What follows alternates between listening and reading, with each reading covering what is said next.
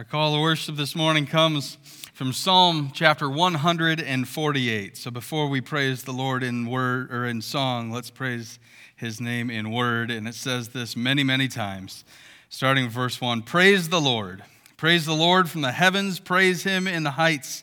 Praise him all his angels. Praise him all his hosts. Praise him sun and moon. Praise him all you shining stars. Praise him you highest heavens, and you waters above the heavens. Let them praise the name of the Lord, for he commanded, and they were created, and he established them forever and ever. He gave a decree, and it shall not pass away. Praise the Lord from the earth, you great sea creatures and all deeps, fire and hail, snow and mist, stormy wind fulfilling his word. Mountains and all hills, fruit trees and all cedars, beasts and all livestock, creeping things and flying birds. Kings of the earth and all peoples, princes and all rulers of the earth, young men and maidens together, old men and children, let them praise the name of the Lord.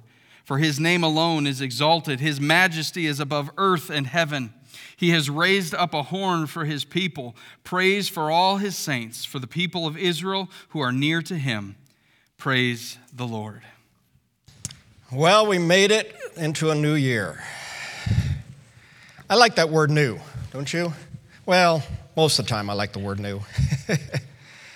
I appreciated the opening comments of Pastor Mark.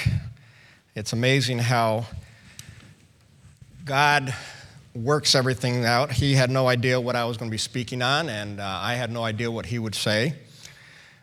But you know, as we think of new things, we all like new things, right? I like my new tie. But you know, not everything new is necessarily good. However, there's something else that I like besides new things, and that is I like to make lists. And I don't know how you are, but at the beginning of the year, we might not actually make a literal list of things, but in our mind, sometimes we make lists that this year I hope to fill in the blank, right? Or blanks. There's a passage of Scripture that I'd like just to refer to just as an opening here. In the book of Romans, chapter 11, where we read these verses, "Oh, the depth of the riches and wisdom and knowledge of God, how unsearchable are his judgments and how inscrutable his ways. For who has known the mind of the Lord, or who has been his counselor, or who has given a gift to him that he might be repaid? For from him and through him and to him, for all things, to him be glory forever. Amen." Now that sounds like a good benediction, doesn't it? You want me to just do that and just leave? But I recall a number of years ago when we were still in Brazil, I had the privilege of teaching in a small Bible institute, and one of the courses I taught was on what we call theology proper. It's basically an introduction to God in a very broad, general sense. And my very first day, I started out by saying, we can never know God fully. It's impossible for us to know God fully. He is infinite, he is eternal, he is without limits, and we are not. However, he has chosen to reveal many things to us, and he has done that through his word. And so I would like us to consider, I'd like to share with you some thoughts in regards to new things, and this is a list that, of course, is not exhaustive. I'm hoping to be able to get through it. Some of you that may have been here the last time I preached might remember I went about 10 minutes over. Hopefully I won't do that today. But anyway, we'll start out and see where we end up, all right? So if we could have the PowerPoint up and running there. The first principle or thought that I'd like us to consider, and by the way, none of this is new to any of us, okay? But review is good. Review is good. And right now, with the beginning of the new year, I think for me, I like to review. I think we should always be re-examining our lives before the Lord and making sure that we are where we should be. So I've entitled this, I thought about saying prophetic certainties for the new year, but I don't want anybody to think that I'm a prophet or the son of a prophet or I'm, foretelling something. That's not it. It's already here in Scripture. But I can say they are assurances of the year. The first one is that the Bible, God's Word, will have all the answers that we will actually need this year. God's Word supplies for us all the needed answers that we will have for whatever we might face. Deuteronomy 29:29 says, "The secret things belong to the Lord our God, but the things that are revealed belong to us and to our children forever, that we may do all the words of this law." I would like to reiterate something that Pastor Mark already mentioned, that is Bible reading. Now, I know we all have, at some point or other in our lives, struggled with having, a set Bible time for reading and so on and so forth. We're busy people, and sometimes we get it done, sometimes we don't. But I would like to encourage you to take one of those plans out there and try to follow it with God's help. Now, interesting, in this verse in Deuteronomy, it talks about things that are revealed. This includes the law, God's Word, with all of its promises and threats, with all of its blessings and judgments. These are made known to us in His written Word, and we're not going to know them unless we are in the written Word. The secret things, that's the things that we don't know, that perhaps we may never truly know. We can look at these as the details of perhaps our future life, including this year. This might be the year the Lord returns. Amen. I'm ready for Him. But most likely, these secret things refers to the specific way in which God will carry out His will in the future in our lives right here and now. We are all concerned about God's will for our lives, aren't we? We all want to know what God's will is for our lives in regards to this detail, to that detail, and we kind of sometimes plan a little bit ahead and run ahead of the Lord. Some things remain secret to us, the details. Now, I've already read Romans 11:33. It says, "Oh, the depth of the riches and the wisdom of knowledge of God, how unsearchable are His judgments and inscrutable His ways." Now, if we focus just on that, we think, what's the use of trying, right? If He's beyond understanding, what's the use of trying? Well, I'd like to give you a balance to that verse, okay? In 1 Corinthians 2, verse 16, we read, "For who has understood the mind of the Lord so as to instruct him?" Now listen carefully what it says next. "But we have the mind of Christ." Now, I don't know if you want to consider that as a promise or just a declaration. You say, well, how can we have the mind of Christ? We just read in Romans that, He's inscrutable. He's beyond our understanding. Well, what does it mean when it says we have the mind of Christ? God has granted believers, we believers are allowed by the Word and by the Spirit of God that abides in us, who, by the way, operates by means of the Word, to know the thoughts of their Lord. We can know the thoughts of God to a certain point, what God has chosen and revealed to us. We might think of the incident that occurred on the road to Emmaus in Luke chapter 24, where it says towards the end of that report, it says, "Then He," referring to Jesus, "opened their minds to understand the Scriptures." God will open our minds that we might understand the Scriptures.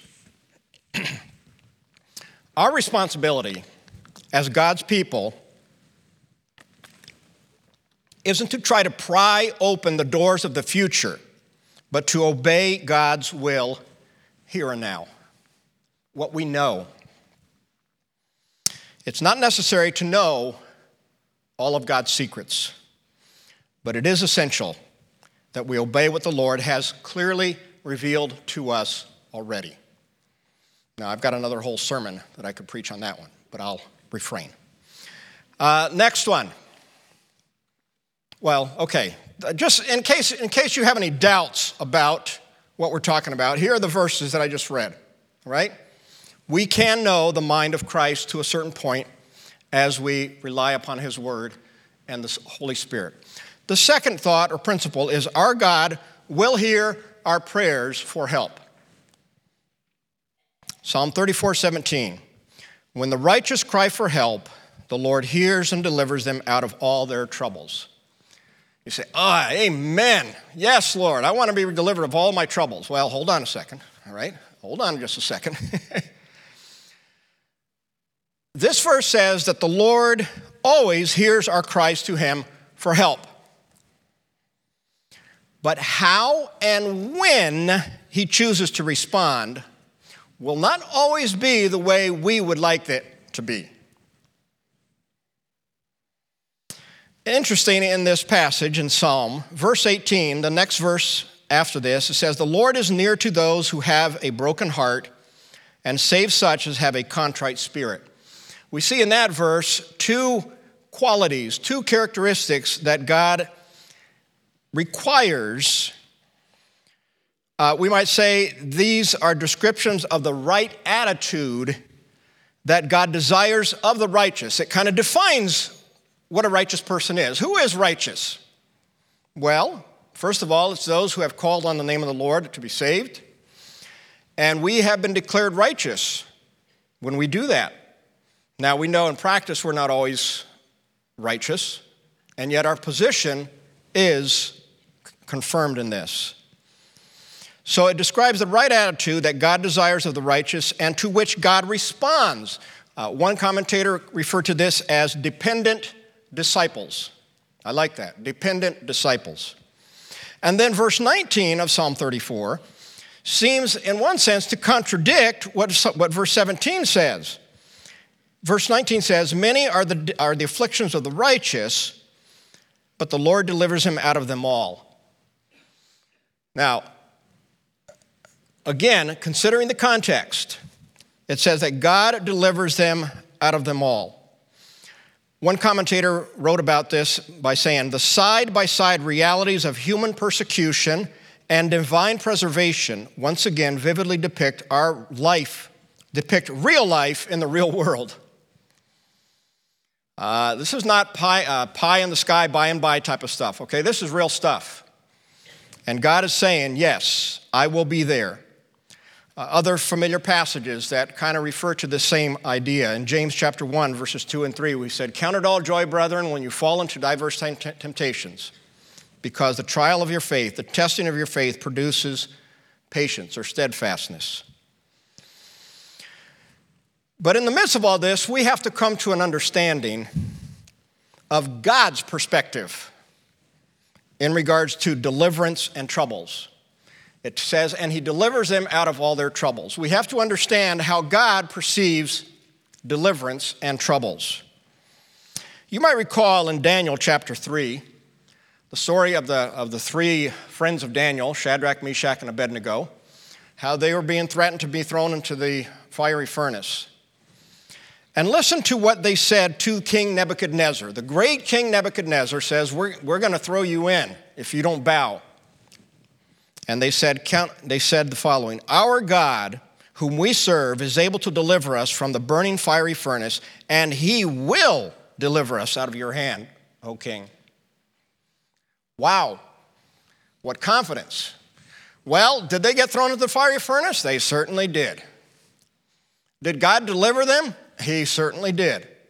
Now, just hypothetically, supposing that they had been killed, would God have delivered them? Absolutely. One way or another, they would be delivered from the king's hand, whether it be through death or through living. God's perspective of deliverance isn't always our perspective, as we see in the example here before us. God may not always provide relief on the occasion or at the moment that we think we need it, but he will give the strength to be able to bear the testing, and sooner or later, he will deliver us out of all our troubles. When will that happen? When he takes us to glory. We will one day be delivered out of all of our troubles. And if we focus our minds on that this year, I hope that it will help me to face whatever might be coming down the pike. The third one, The Holy Spirit is still capable of changing the world. Now, we've been through a couple of interesting years. You might have other terminology you would prefer to use, but we won't go there. Acts 1:8 says, "But you will receive power when the Holy Spirit has come upon you, and you will be my witnesses in Jerusalem and in all Judea and Samaria and to the end of the earth." Think back in your life. Look at what he has done in your life in the past, or in the life of that person for whom you are concerned, that you thought was beyond reach. I could give you several illustrations. But interesting, it says here, you will receive power. What power? Well, the power of the Holy Spirit. This is a concept which has become extremely distorted, and unfortunately, in our day and time, in some circles. In its primary context, however, this was the power for one thing in the context of this verse, and that was to become witnesses. The power to become witnesses. Now, what is a witness? A witness is one who tells the truth about the Lord Jesus Christ. John chapter 16, verses 13 and 14 says, "When the Spirit of truth comes, he will guide you into all the truth, for he will not speak of his own authority, but whatever he hears, he will speak, and he will declare to you the things that are to come. He will glorify me, for he will take what is mine and declare it to you." So, here's what the Spirit of truth, the Holy Spirit, will do for us. He will guide us, he will speak, he will declare to us, he will glorify God, and he will take what is God's and declare it to us. And how does he do that? Through the Word, by means of the Holy Spirit. John 14:26, "But the Helper, the Holy Spirit, whom the Father will send in my name, he will teach you all things and bring to your remembrance all that I have said to you." All that you need, all that I need, is right here in front of us. We are called upon and empowered by the Holy Spirit to be a witness to the world by proclaiming, by declaring, by preaching, by teaching, by defending, by contending for the faith, or by simply living out your faith in Jesus Christ before the world. There's a lot of different ways that we can declare Christ to others. And we have the power of the Holy Spirit to be able to do that. Christ has promised to build his church. This is not our church, folks. This is his church. Christ has promised to build his church, and he has chosen us to help him in this building. And he has empowered us by the Holy Spirit so that even the gates of hell shall not prevail against it. If we look around the world at what's happening here in our own country and around the world, we think, wow, boy, can things get any worse? Well, it probably will. It probably will. But that's okay, because we have the Word of God and the Holy Spirit. God will still fulfill his promises. God will still fulfill his promises this year. Numbers 23:19, "God is not a man that he should lie, or a son of man that he should change his mind. Has he said, and will he not do it? Or has he spoken, and will he not fulfill it?" Now, those two questions are rhetorical, of course. We know the answer, right? Of course he's going to fulfill his word. God is totally unchanging. God is totally unchangeable. And thus his word and his character are completely reliable. We can rely on him. We can trust him. We can trust all of these things. Psalm 145:17, "The Lord is righteous in all his ways and kind or holy in all his works." There is never injustice or unfairness with God, and he is righteous in all his actions. We need to be careful not to accuse God of being unfair. And we do that in many ways sometimes, don't we? If we're honest.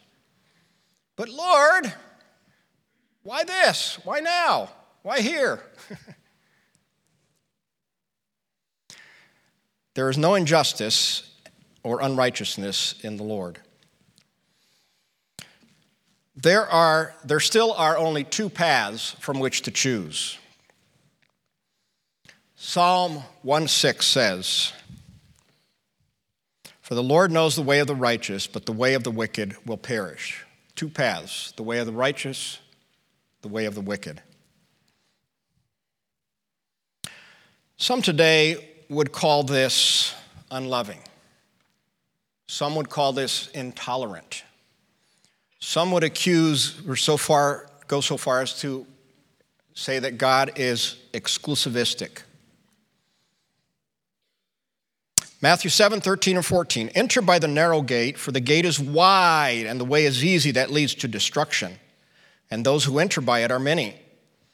For the gate is narrow and the way is hard that leads to life, and those who find it are few."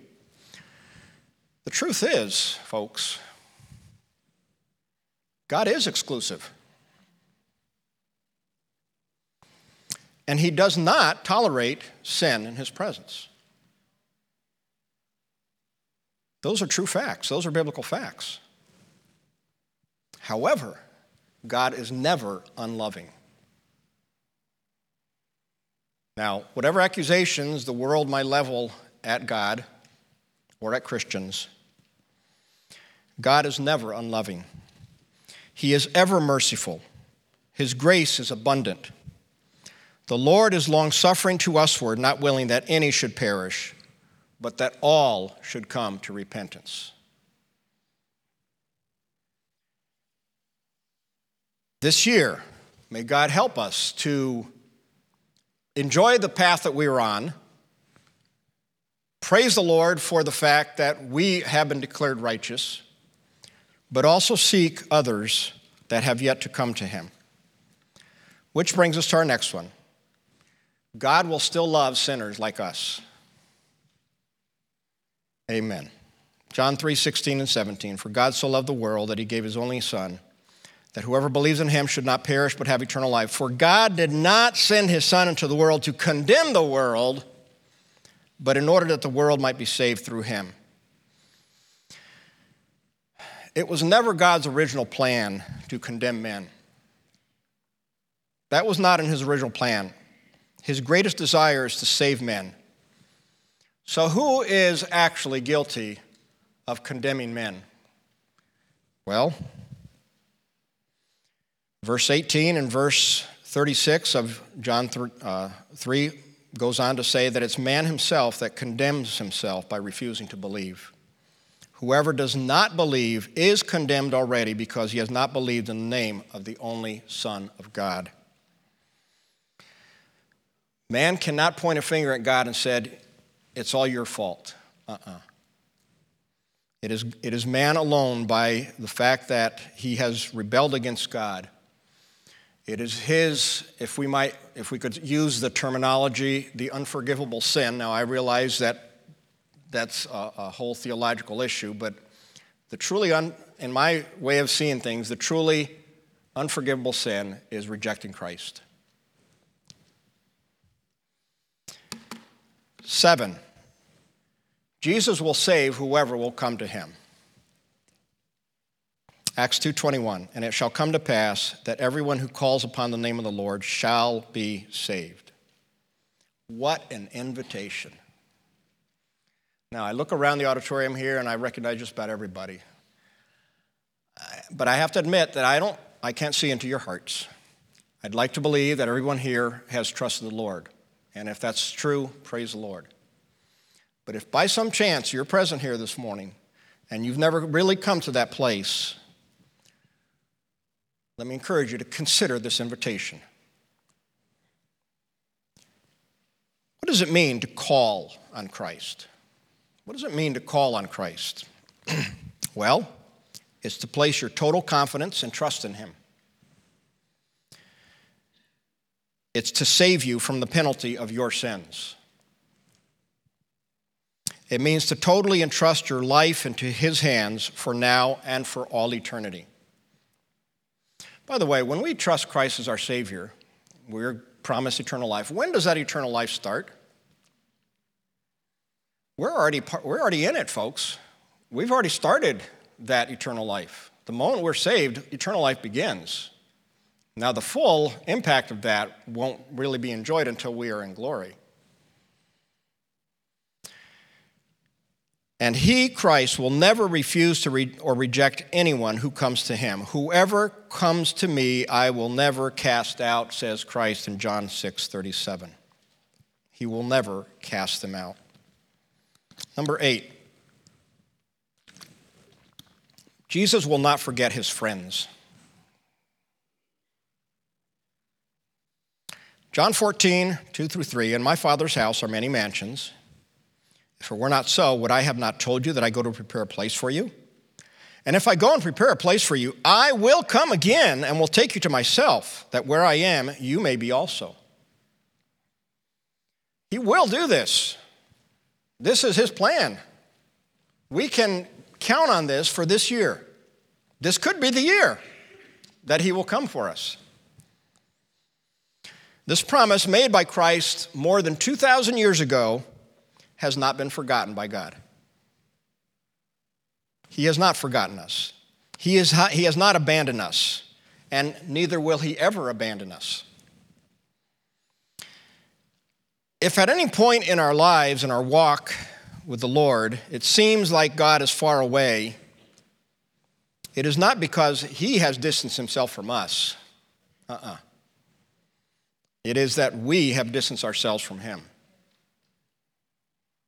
We need to ever be on the alert. We need to return, if necessary, repent and restore, and he will restore us as he sees true repentance and change in our lives. And then the last one, God will never give up on us. Philippians 1:6, and I am sure of this, that he who began a good work in you will bring it to completion at the day of Jesus Christ. Another version says confident. We can be fully assured regarding this statement without any doubt whatsoever. The words good work, he who began a good work in you, is a reference to salvation. This only appears 2 times in the New Testament, and that's here and in Galatians chapter 3, verse 3. But it's referring to salvation, and it's here when he talks about he has begun it, he will perform it, he will bring it to completion. This is not necessarily suggesting that our salvation is somehow incomplete, that we need to do something more to complete the salvation. There are those who believe that, and I pity them. Because as I understand Scripture, we have God's assurance, our security. Christ finished the task of purchasing our salvation on the cross. He finished it. He himself said, it is finished. He completed that. But we are in a position of being saved eternally. We are eternally secured. That will never change. However, we will only truly experience the full and final benefits of that position when we leave this life and all of its temporal limitations. Now, I'm not in any hurry to die physically. I imagine probably none of you here are either. Hopefully not. However, we will truly not gain the greatest benefit from our salvation until we are in Christ's presence. God will complete this process. God will complete this process. In fact, God states it in so many ways that it is a thing that is so certain that it's as if it has already occurred. It's as if we are already in his presence, enjoying that position to its maximum. Now, as we've gone through these thoughts, did you happen to notice how many times the words will and shall appeared? God will do this. He shall do this. Assurances. God has spoken. God speaks every day. Are we listening? Are we in His Word, listening to His voice? Are we allowing the Word to go into our minds and allow the Holy Spirit then to take that and apply it in our everyday lives? God has spoken. Were you listening? Will you listen? That's this year. Now, again, this is just a small list. We could offer probably several hundred or thousand more. But hopefully, some of these thoughts will help us to focus in as we begin this new year once again on the greatest promises and assurances that we can have and that we need. All that we need is right here. Do we know every detail of what this year holds for us? No. Those are God's secrets. Let's not be so concerned about that. Let's do what we know God has told us to do day by day, and as we do that, He will direct the details. So my final question, will you trust God's Word during 2022? Will you be in it? Will you meditate on it? Will you study it? Will you contemplate it? Will you apply it to your life? It has everything we need. It has everything we need. And may God grant us the courage and the strength, the knowledge, the wisdom to take advantage of what we have and trust that He will deal with the details in His perfect way and in His perfect timing. Let's pray. Gracious Father, we are so thankful for these great assurances from your word. Thank you for salvation. Thank you for the written word that we have before us. Thank you for the abiding Holy Spirit that will guide us through your word. And as situations, experiences, circumstances, life in general takes place, might we always be reflecting on you and trusting you to guide us each step of the way. This year, might we glorify you in our everyday lives. In Christ's name we pray. Amen.